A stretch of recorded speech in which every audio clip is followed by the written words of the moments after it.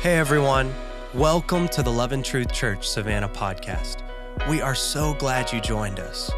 Our hope is for these teachings to be encouraging and uplifting, and that they would help you grow in your relationship with God.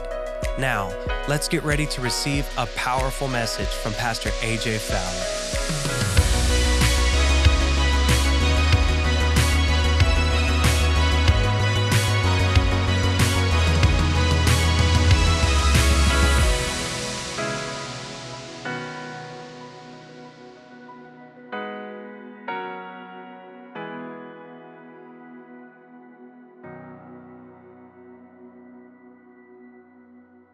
Got your Bibles, if you would, turn to the book of Acts chapter 1. I felt it very necessary to specifically focus on the mission statement of Love and Truth Church. Now, I'm not going to give you, we're not going, oh my God, he's going to talk about bylaws and he's going to go through all of it. No. We pulled our mission statement straight from Scripture, and I'm so thankful to be a part of a church that has a direction and a focus. Hey, this is where we're going. You're sitting in a seat, first off, that a person that maybe helped to build where we're at, there was a vision cast to them. They grasped it, and they ran with it, and they've seen God work it out. And for those that have been faithful through the years, understand that where you sit, someone sacrificed. And Love and Truth Church is not just a multi-site church to be cool and sexy in our day and age. It was in the heart of God for there to be 5 locations. Sorry if that offended some. I didn't mean to do that. But it's not, because that's the cool thing going now. Hey, let's just go. Let me be a lead pastor and let me throw out 5 or 6 churches and let's just go. No. This was in God's heart. This was in the heart of God for us to expand and grow as a ministry and change lives that changes the worlds that we live in. And so within that, we have a vision, and we have a structure, and we have a strategy, and we know where God's taking us. And I'm telling you, even as I've heard it said from Pastor Eddie to Pastor Philip to those that have gone on, the better days for Love and Truth Church are still ahead. There's still way more lives to be changed.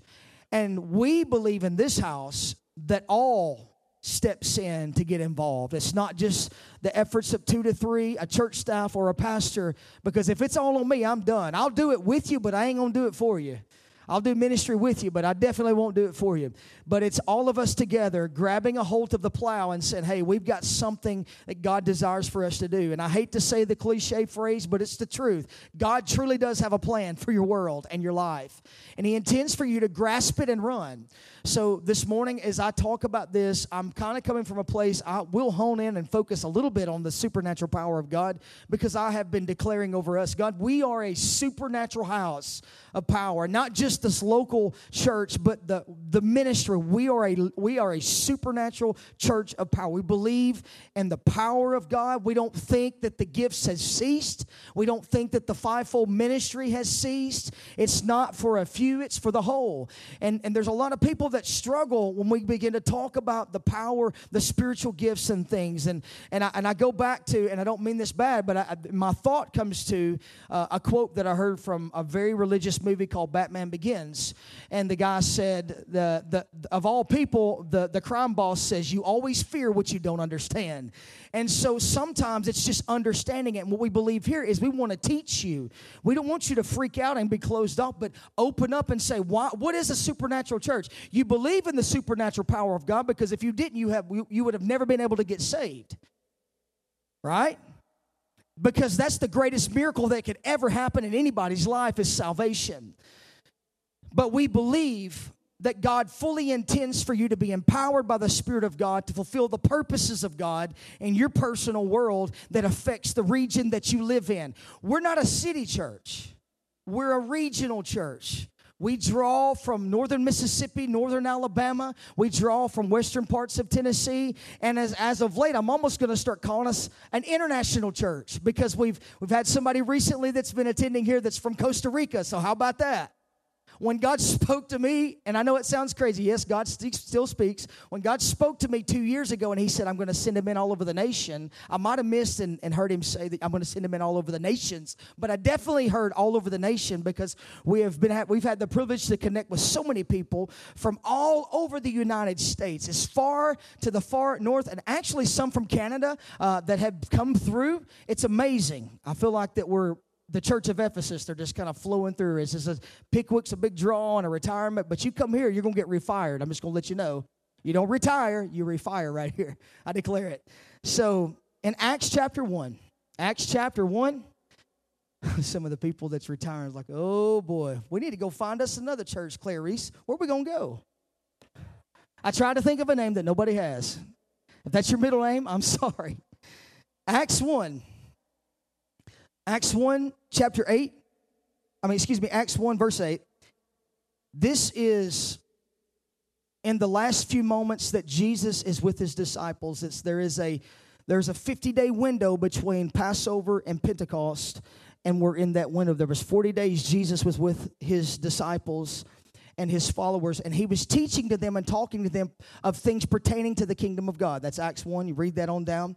And he gets to verse 8. And now we Pentecostals like to get excited and pumped up about this, but what does this really mean, okay? So he tells them, he says, but you will receive power, not exousia, authority, because they've been interchangeable in Scripture, but you will receive dunamis power when the Spirit of the Lord comes upon you.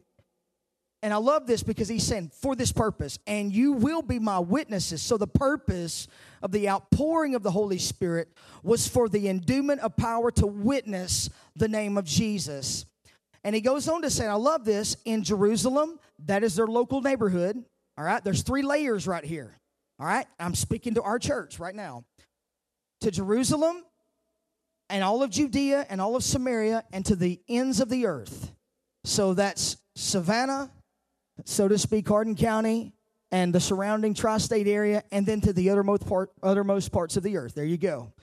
They were looking, I love this, and he says, after he said this, they were taken up before their very eyes, and a cloud hid him from their sight.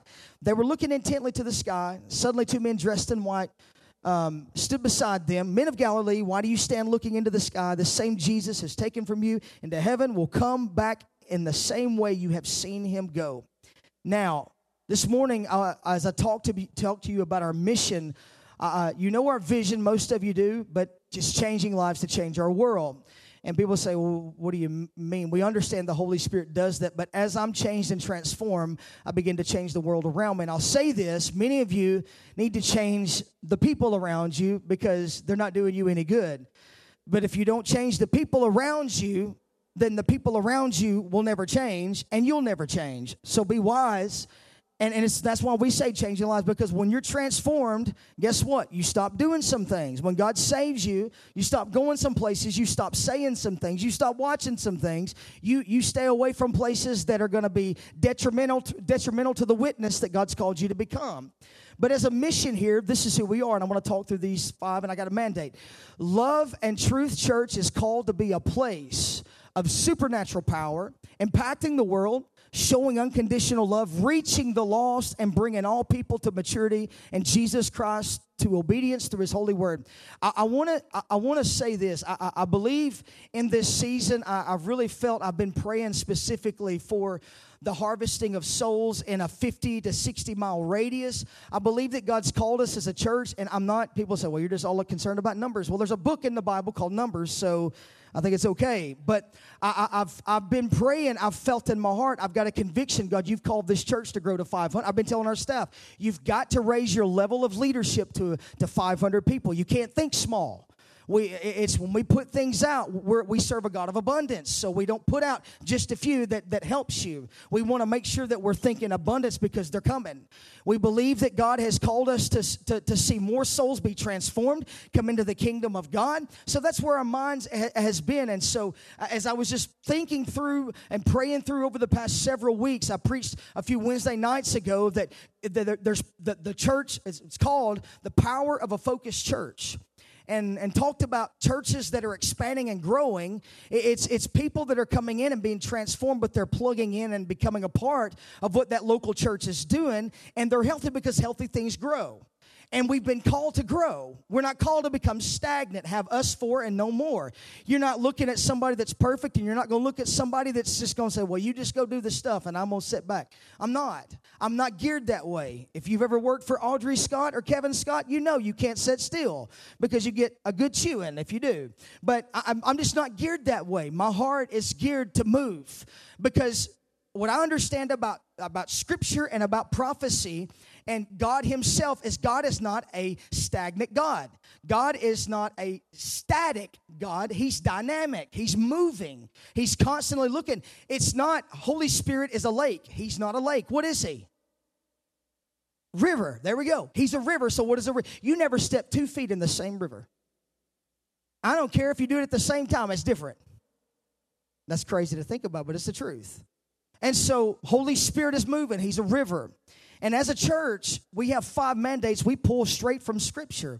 And as we look at these, I want to break them down. The first one here is I look at the mission statement that we are a church of supernatural power, and we don't apologize for it. We believe that in salvation, when you confess, Lord Jesus, forgive me of my sins. I need you to cleanse me and wash me thoroughly, and I'll do this every day. I'll probably get saved every day, by the way, or a recommitment, whatever, because I don't know about y'all. Y'all might have it all together, but I don't. I have my moments. I still struggle in areas of my life, and can't share those with you, but I will tell you this one. I do struggle driving. People say, well, I've seen you drive. You drive 85. Put your hands over your ears. You're good. You didn't hear that. We got a lady police officer in the room. I'm just kidding. No.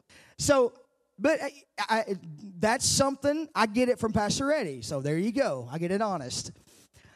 But here's the thing. We all have our struggles, and we all have things and our shortcomings. But you're not looking at anyone that's perfect. You're not looking at anyone that has it all together. You're looking at someone that I still have broken areas of my life that I bring completely before the Lord, and I remove the mask and say, God, here I am.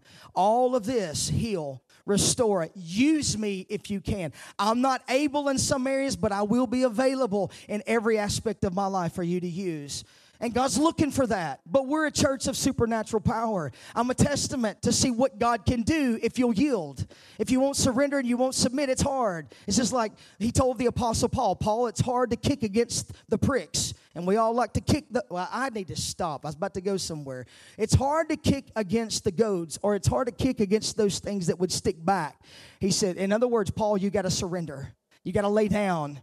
And so that's what I've learned to do. And because I've done that, God has taken whatever this is and my wife, and he's used us in ways that I could only even dream. If God does nothing else, we have seen the supernatural power of God move in our lives in this house. I'm not elevating and magnifying a church name. It's just what God has used, and he's still using it, because I see people sitting here this morning that he's transforming. But as a supernatural, a church that believes in the supernatural power of God, we believe that we pursue, and we are presence focused. We are presence focused. What does that mean?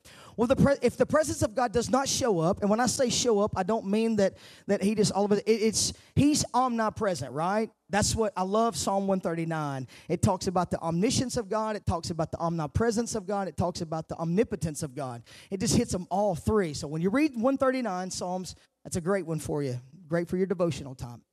But when I think about God is everywhere, I can't run from him. He is everywhere at all times.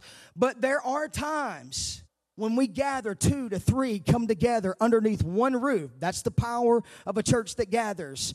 When we gather, something shifts in the room, right? Some of you might have felt it today. Maybe you felt a tear creeping down your face. And like, what is that? I hadn't felt one of them in a while. That's just the presence. Because God will soften the hardest of hearts. His presence is the thing that I go after, and I don't care what anybody thinks. I do not care, because you didn't save me, he did. And I know what it feels like. You don't know the story. There's so many stories in this church of people that have been impacted by the presence of God that if it changed. They were going this direction and encounter the presence of God, and they 180, and it's like, what happened? The presence, I can't explain it. It might have came through a word. It might have came through a worship moment. It might have come through an altar moment. It might have come through a conversation before or after service or a group. Doesn't matter, but it's the presence. Because in the presence, there's what? Fullness. Fullness of joy. There's peace in His presence. So many people are trying to find it in other. And look, I don't come to church to get my fix. I come to church to get into agreement with what He's already doing. I don't need a fix. I don't want God to become just a cosmic vending machine that I come into, get my fix as a presence junkie, and I go out. No, I come into agreement, and I come to watch and see what He's going to do in somebody else's life. Because how awesome is it? To me, it's just, if He touches me, that's great, and I receive it.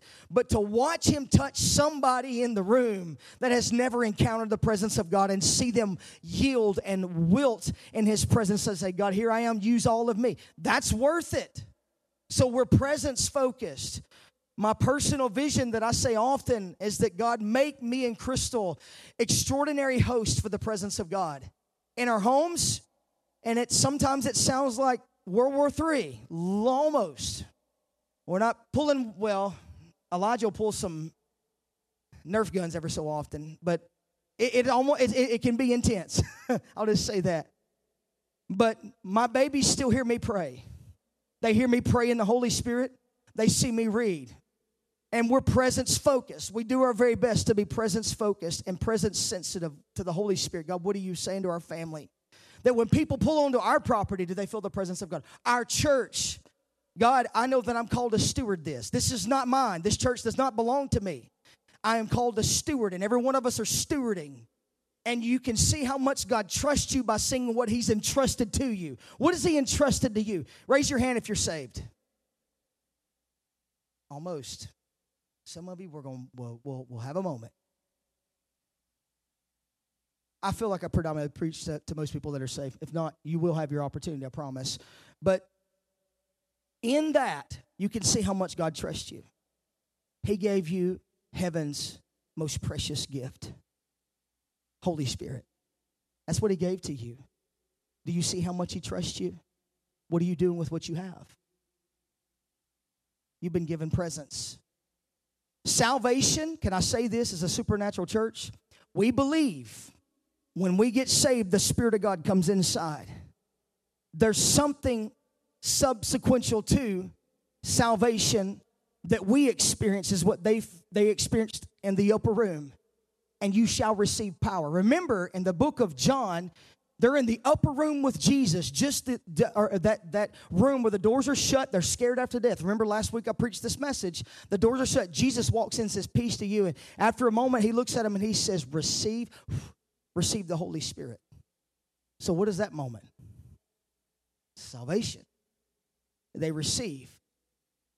When Jesus is gone, they're in an upper room.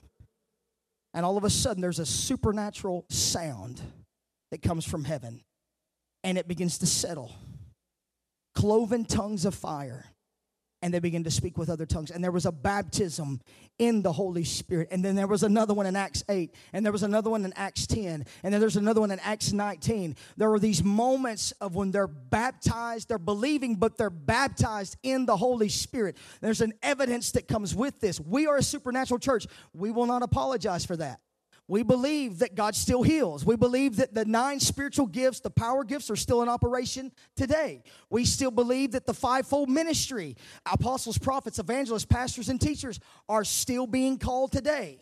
We believe in the administrative gifts that are in Romans 12. We believe that that's what it takes. And it's not just the role of 2 to 3, but it's the function of the body as a whole that comes together and begins to move in these when they're called and they discover their purpose.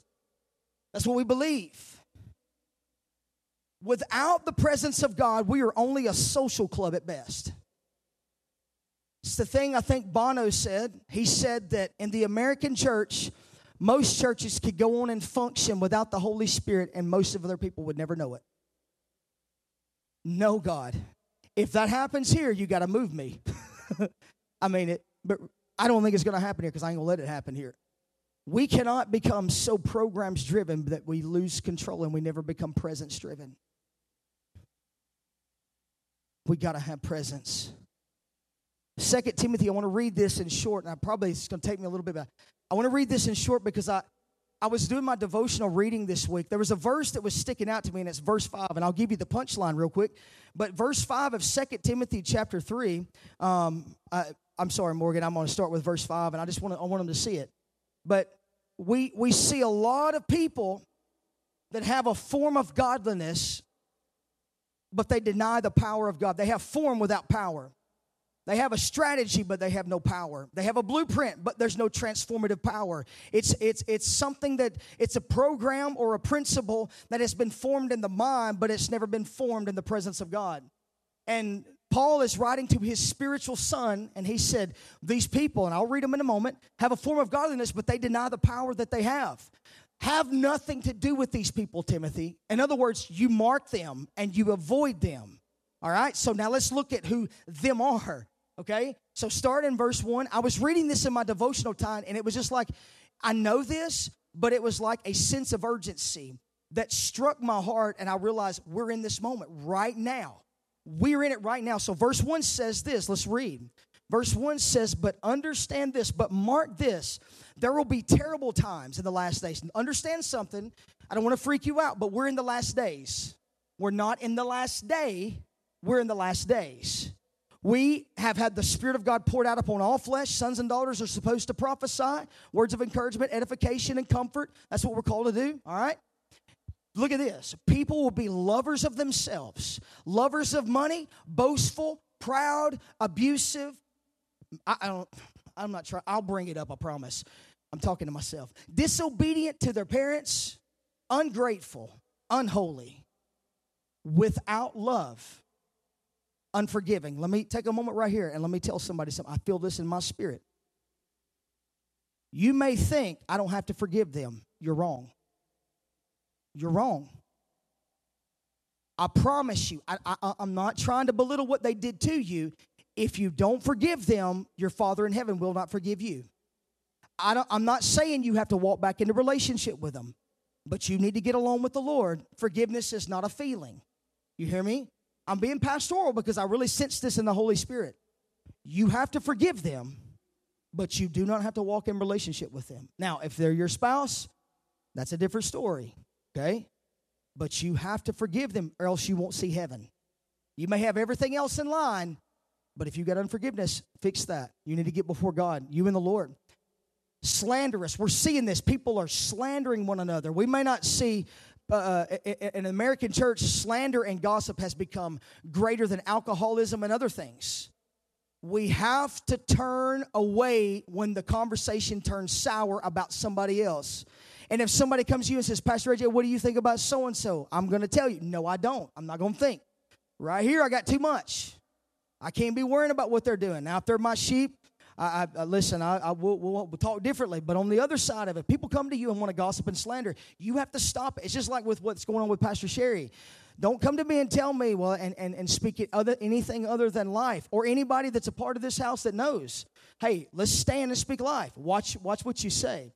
But don't be slanderous without self-control. Look at this. Do y'all see? This is literally where we are. Brutal, not lovers of the good.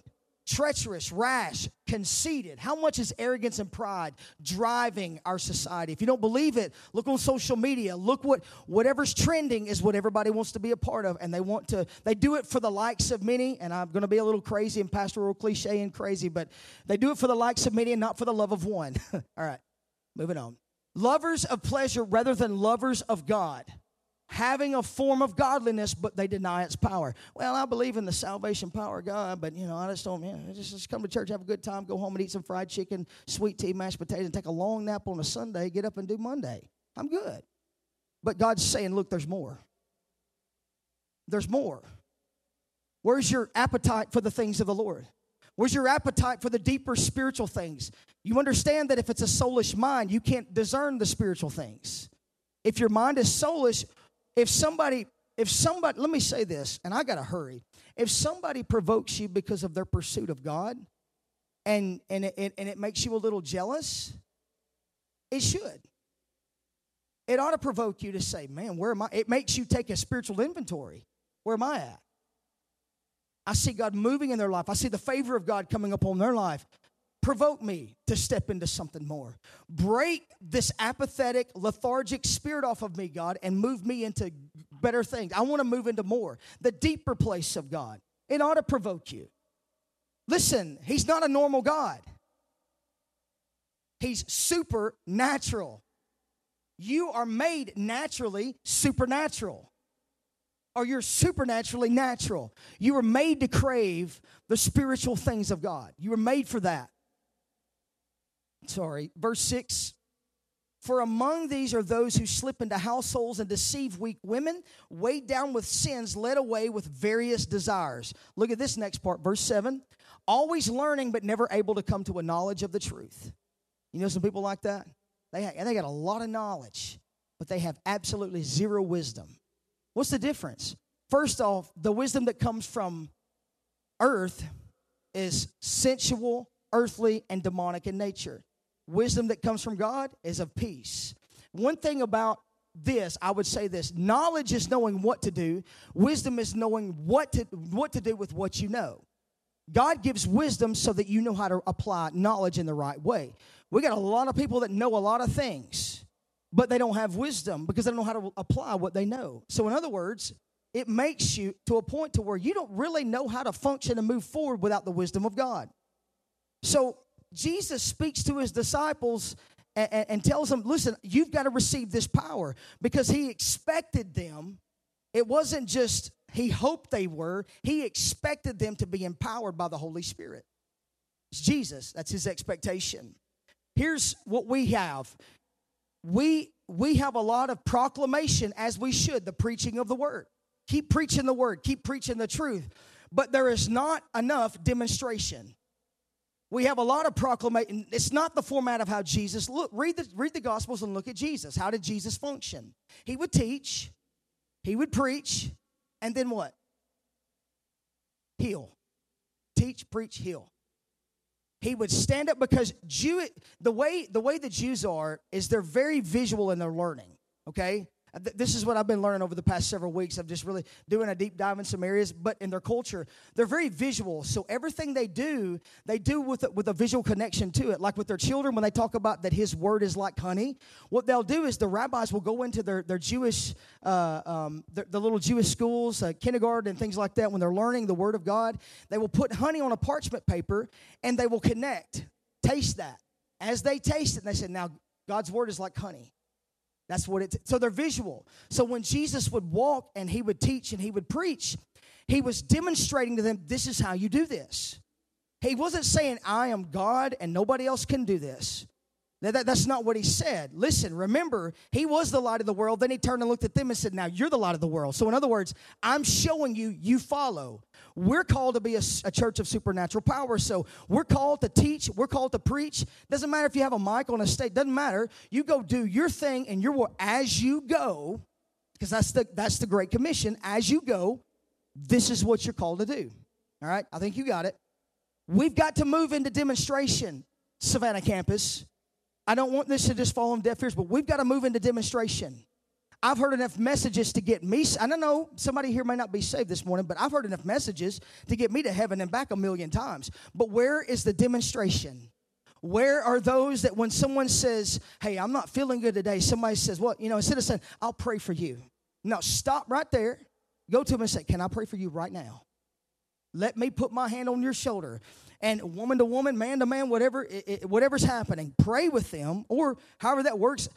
Pray with them. Put your hand where the problem is, shoulders back, whatever, or maybe it's just an emotion. Do it in the moment. Offer it right then, and let's see what. Well, Pastor, I don't know how to. It does not matter. Listen, just say, God, I believe you for it. If that's all you can say, God, I believe you for it. In the name of Jesus, be healed. Amen. But whatever. Isn't it interesting that Jesus never? We say that he prayed for the sick, but he always just declared over them. He always made a statement. So it wasn't ever like, oh, Father, would you heal them? What did he do? He just did it. So he might spit. I don't know if I'll make it. I might. I'll just have to put up the slides. I feel this. We never see where he prayed to the Father in a moment. We saw him just spit on the ground, make some mud, wipe it on their eyes. Now go. When he was casting out demons, he spoke to the demon, come out. Authority. And he wants you to move in the same. You know what that's called? It's a Greek word called exousia. That's delegated authority that the sons and daughters of the kingdom of God, we have that. Listen, if you don't believe it, he's your elder brother. That's what Scripture says, right?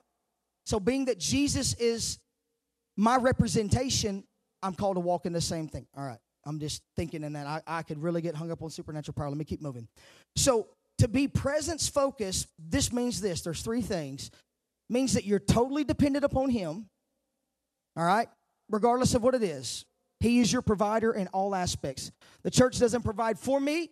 He's my provider. And I do live by that. I really, my wife and I do. We give out of that understanding. We're not giving to make sure the church stays. No, I don't care. We give because we understand that's what's expected. We bring our tithe. We give our offering. The tithe belongs to him. The offering is above and beyond, and that's where the blessing of God begins to flow. And he has blessed us. I'm telling you. We believe in his plan. To be presence-driven means, or presence-focused, we believe that he's got a plan. And the third thing is we follow where he directs. If he does not go, we're not going. That's presence-focused. The second thing is that this church is one that believes in impacting the world. So we're missions-minded. Most of you know that. We have, Pastor Sherry is our missions director. And the churches that we have, it's like Pastor Eddie will say sometimes, he'll say, she's managing more churches than I am. She's pastoring more churches than I am. There are churches in Kenya and Uganda. We have churches in the Philippines. And it's just, it's amazing. You go and you walk out into the middle of a jungle, especially in the Philippines. You'll walk out, and next thing you know, you'll just see it. Because they use different colors. I don't understand it, but it's their culture. It'll be this lime green building, but then you'll see that blue Love and Truth logo changing lives to change our world. And when you walk in, you feel like you just walked into home. Now, it's hotter than blue blazes. I'm just telling you, I want to go to hell. When you go to the Philippines, I don't want to go to hell because it's hot. But you walk in and you see, man, this is why if you can't go, you definitely give. And then there's those of us that we give and we go. I encourage you to go because it absolutely transforms your Western mind. You begin to think globally. You begin to think beyond your home. You begin to think beyond our little town.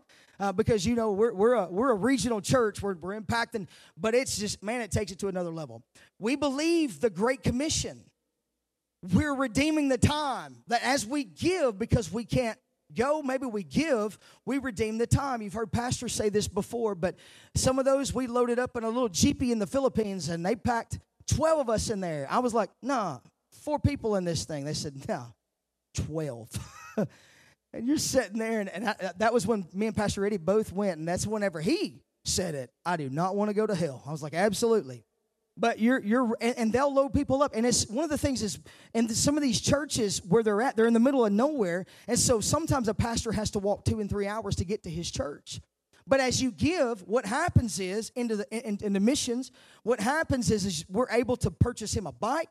That begins to cut that time down to maybe an hour and a half, or maybe we can purchase him a motorcycle that cuts it down to maybe 45 minutes. Or if we get really, really holy, we give enough money and sacrificially to where we're able to build him a house right there beside the church. So he's right there with his people. And we've done that. We actually, Savannah campus, many of you, I talked about it a while back, but we built a parsonage for one of the Bible school teachers in Africa. So that's an exciting thing. We were able to redeem the time and get him closer to his students to teach the Word of God. So we're missions-minded here. We're not internally focused in that regard. We believe that every Christian has an obligation to the world. Every one of you sitting in this room have an obligation. You do. You have an obligation. No, I just attend church here. No. You have an obligation. You have an obligation. You're serving something bigger than yourself. The third thing is that in this house, I can't tell you how many testimonies, I told some this morning, but how many testimonies of people have walked through these doors and they said, we were expecting judgment, but we received none. We were expecting someone to walk up and say, you can't attend this house because of your past. And they never received it. One of them I love. It's one of my favorite phrases. Is someone said, I walked in this door, and I've got a really shady and a bad past, and my past was left outside. So I was like, that is so worth it. Because you know what? I might have been such worse, some of you, and I've been there too. I've been that one. But we don't want them. I don't care who they are. You come into this house, we're going to love you. Now, we're going to tell you. We're going to talk to you. We're going to make sure that you understand you're going to get the word of God, and because we want God to change you. We don't see the dirt. We got to see the gold. You understand that you got gold in you? That's what prophesying is. It's pulling those things out of you. When God will speak to you about somebody, and all you can just see is that gold. Paul said, when you prophesy, edify, build up, comfort, exhort, and lift up the body. So we look for the gold that's in the heart of the person. Here is what I know. Number 3 is we are very, very compassion-oriented, or we should be, if we're not. Most of us, I hope, are working towards that. How many of you understand people are messy? Messy eaters? No. Literally, they got stuff. And guess what? We all got it. I don't care who you are. If you think you've moved into a place, well, could you believe what they did? You need to go look in the mirror and be reminded of who you were before Jesus pulled you out of the miry pit, because you were in a bad state. Every one of us. People are messy. And revival brings the mass. I was reading the parable of the dragnet the other day, and all the fish were gathered in. I know that's referring at the end of the day, they're going to pull them out. But I was just thinking about the backgrounds and the socioeconomic statuses of people on this side of the tracks, that side of the tracks, how much money they have, the neighborhood they live in. And there's poor, rich, in the middle, whether they're left wing or right wing. And by the way, I love Billy Graham's quote. He said, God is not left wing and he's not right wing. And he also said, when somebody asked him, Brother Billy, what are you? What political affiliation are you? He said, I'm not left wing or right wing. I'm for the whole bird. For the whole. God is kingdom. He's not Democrat. He's not Republican. And I know that might offend some people, but I don't care because it's not scriptural. Jesus said, beware of the leaven of Herod, political system, and the leaven of Pharisees, the religious system. He's kingdom. All right, I'll leave it alone. I really probably just bound some spirits, but I'll just let you know, okay? What is it that we're looking for as a church? I love what Proverbs 14:4 says, because we're going to show unconditional love. The Bible says here, it says, where there's no oxen, the stalls are clean, but much strength comes from the ox, and there's an abundance of harvest that's there. So what does that mean? I can't choose who comes to our church. I'm called to love them. And guess what? That means that I have to pick up the scoop at times, and I got to shovel some stuff up. If you're standing by and watching me shovel, what's wrong with you? Get you a scoop and let's go to work. Because there's people going to come in, and guess what? It'll get messy. There's times but revival is messy. When they come in from all walks of life and they're needing deliverance and breakthrough, these freedom groups are going to get messy, Colin Keena.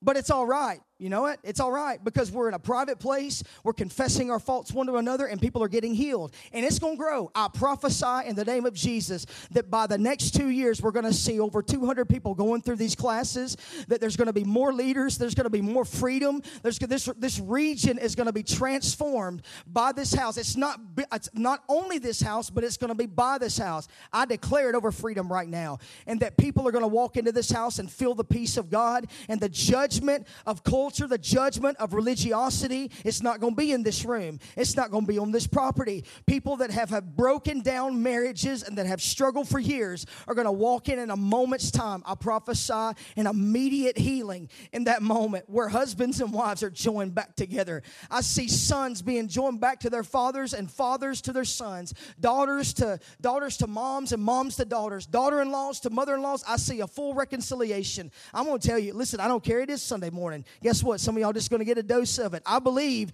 that this is a house of recovery. Even as my pastor and our apostles spoke and said, this is a house of recovery. Not just for drug addicts. We know that they're going to be healed, but it's for all of those in every walk of life that come in with broken stuff. They don't know how to handle the future. They just come in, and all we say is, we love you. Come have a seat. And as they sit in the presence of God, the unconditional love of the people of God begins to transform hearts and minds. I'm telling you The days the days of empty seats are going to be over, and I'm believing that the houses are going to be filled all the way down everywhere around Savannah. I pray for churches that would stand for truth and stand for what God wants to do, and that the love of God is flowing into every house, every leader, every house, and that we no longer judge people by what they look like, how they talk, what they're doing. We just begin to pull them in close. We're going to teach them the Word of God, speak to them about the truth of God, but let it be done in love. Let it be done in love. Let it be done in wisdom. Be wise as serpents and harmless as doves. I declare it. I declare it. I declare it. Number 4, reaching the lost. We're outward focused. We're outward focused. So many churches are inward focused. They're too busy looking down, and I'm not casting judgment, but we want to look down. Well, this is our flock, and this is no. We got more to come. Hey, we're doing what we do for those yet to come, but we're going to make sure that's when we got care groups that everyone is taken care of, and that's why we need all hands on deck. Everybody has to plug in to this. Everyone has to play. I hate to use that word, but that's what I'm trying to get my point across. We understand we can accept people without approving of their lifestyle. We can. We've had those that have had multiple partners, heterosexual sins come into this house. And we've had those from a homosexual lifestyle come into this house. You mean to tell me you let them sit in your house? Absolutely. Absolutely. Now they're going to get the word, and we're going to talk to them about their lifestyle, that it's wrong. But remember, before we begin to cast judgment, we need to stop and look right here. God wants them saved. I've got someone that I've been praying for that's in a homosexual lifestyle for a long time. And if they walk through these doors, I'm going to love on them. Probably going to be a little bit overt, but I want them to come to Jesus. I want them to come out of that lifestyle and walk in wholeness. God wants them saved. He wants them to come home.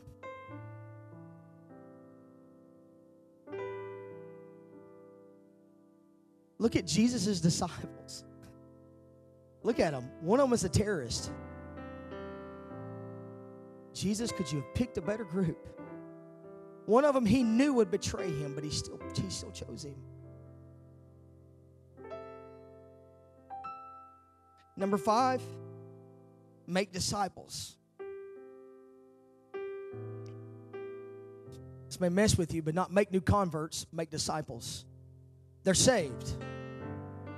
Let me ask you, where are you at in your journey with being discipled? Have you moved since the day you got saved?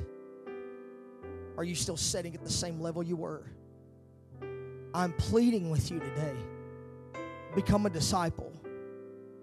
I'm pleading. The world needs your talents in the kingdom of God.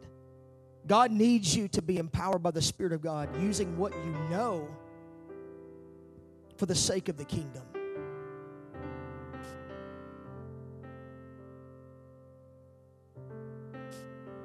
What does that look like? Around here we talk about servanthood, but servanthood development, what does that mean?